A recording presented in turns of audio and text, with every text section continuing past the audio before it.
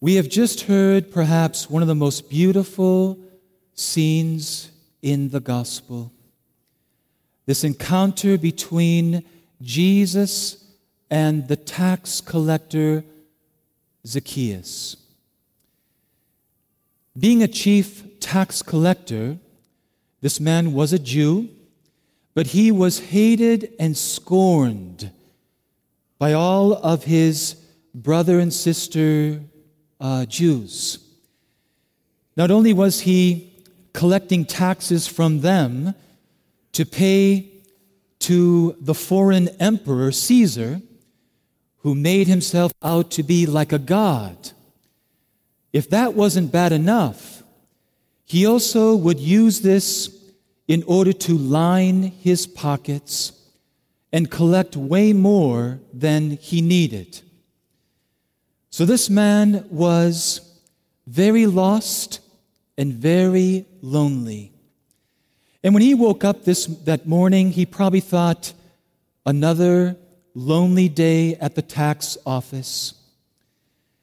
And then he hears the commotion that Jesus is passing through.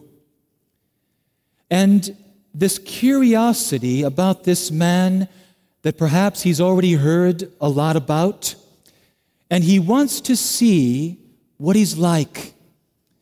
And he's short in stature, so he climbs this sycamore tree, not realizing that he has put himself in a place where he can be more easily found and seen by Jesus.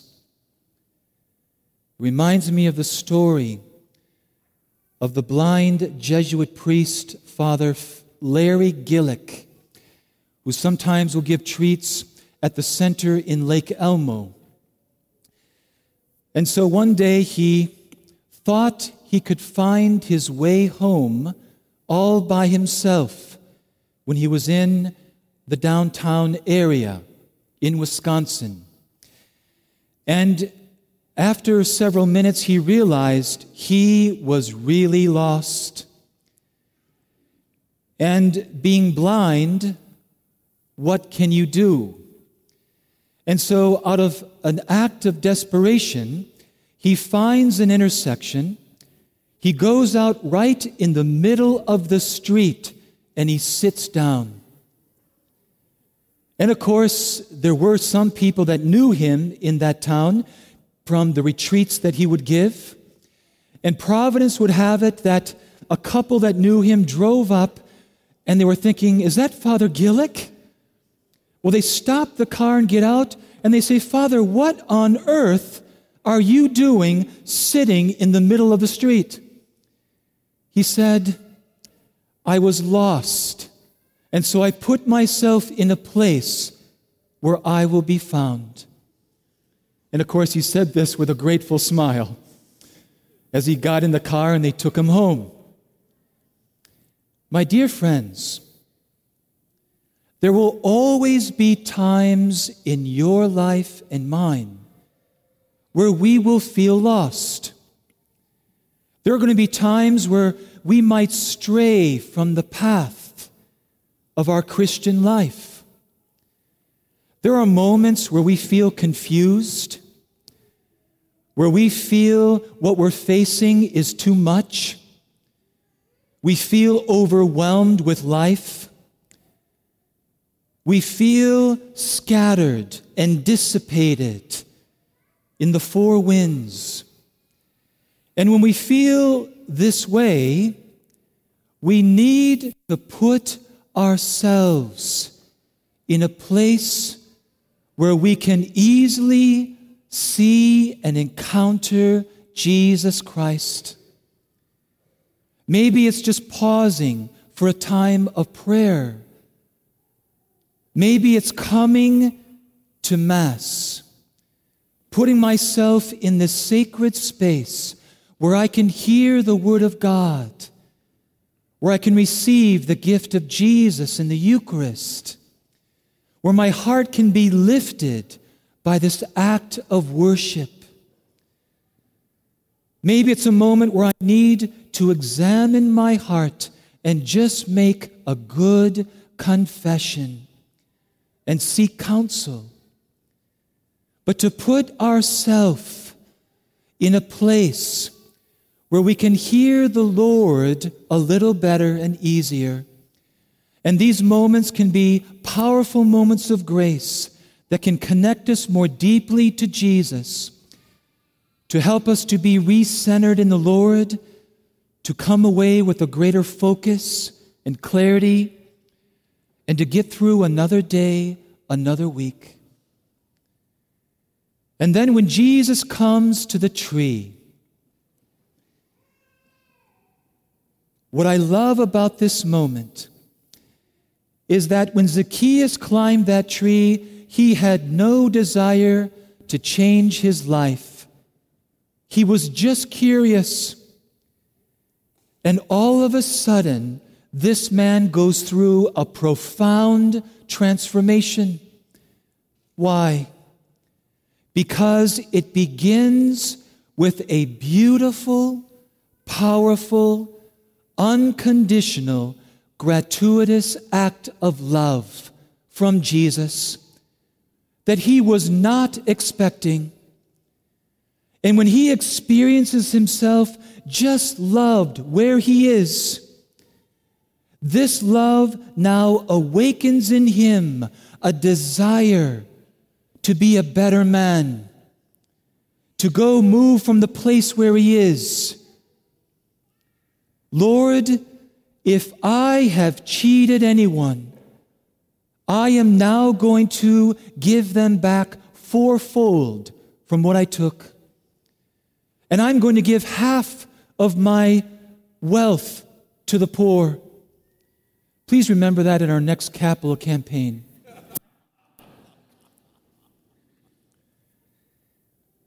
This is the moment where we are reminded once again of the central message of the good news of the gospel.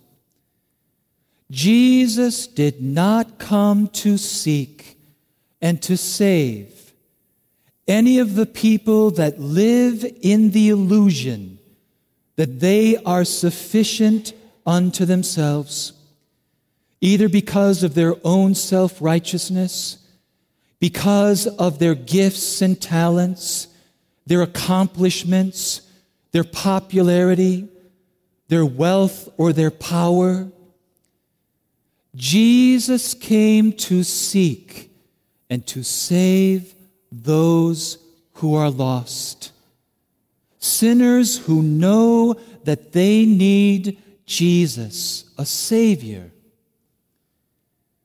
This is always how new life begins. And this is a basic Christian principle that we should never forget. If you and I want to become better, like Zacchaeus, then we feel we are at this moment. If we would love to move from where we are to a better place, wherever that is, it always must begin by just simply allowing God to love us right where we are, which He does. And God loves us right where we are, not because He wants to leave us there, but He wants us now, by this love, to now become more than we are, to enter more fully into the new life that He came to give us. And this is true for even any of our relationships. If I want my marriage to be better than it is today, if I'm in a friendship right now that's rocky, and I would love it to be better than it is right now, if I want my relationship with my parents, or the parents with a child, to be better, it always has to start with, by the grace of God, to accept and love each other right where we are. Otherwise, new beginnings will not be possible. And this reminds me of a story that I will never forget. A pastor was invited into a family crisis. A family with 3-4 children. But there was this rift between the father and his only daughter. She was so often angry, defensive, and rebellious. And the father just couldn't understand how to reach this daughter. He couldn't understand what the problem was.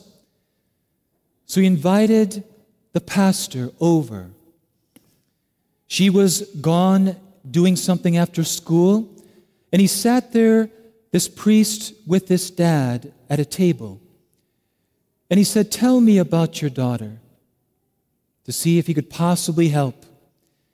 And he immediately points to the shelf that was nearby, and on the shelf there were many trophies. This daughter was very gifted in athletics, and there were all these trophies from different events. And he just continued on 15, 20 minutes talking about his daughter's athletic accomplishments. And the priest finally understood what the problem was. He asked for a bag, a grocery bag. And he took this bag over to the shelf. And as the father watched, he put all these trophies in the bag. And he put them all off to the side, and then sat down again and said to this father, "Now, tell me about your daughter. Who is your daughter?" His eyes were opened, and he realized at this moment why there was this rift between him and his daughter. All she wanted is to be loved for her own sake, not for anything that she did, for any of her successes and accomplishments. She just wanted to be loved because she was his daughter. And he didn't realize he was putting so much pressure on her to excel, to exceed, a love of expectations, of conditions. And he started to realize that he had to learn to love unconditionally, in a purely gratuitous way. And this began a new beginning with their relationship. And now you and I, we come in a moment to this altar, and we can expect and be certain that we will be loved right where we are, as we are. And this unconditional, beautiful love is what will draw out of us and awaken in us a desire, a grace to want to be better, to want to open our lives more fully to the new life that Jesus would love to give us. But it all begins by this act of pure, unconditional love. So let us come and let us open our lives and let the Lord love us into a greater holiness. Amen.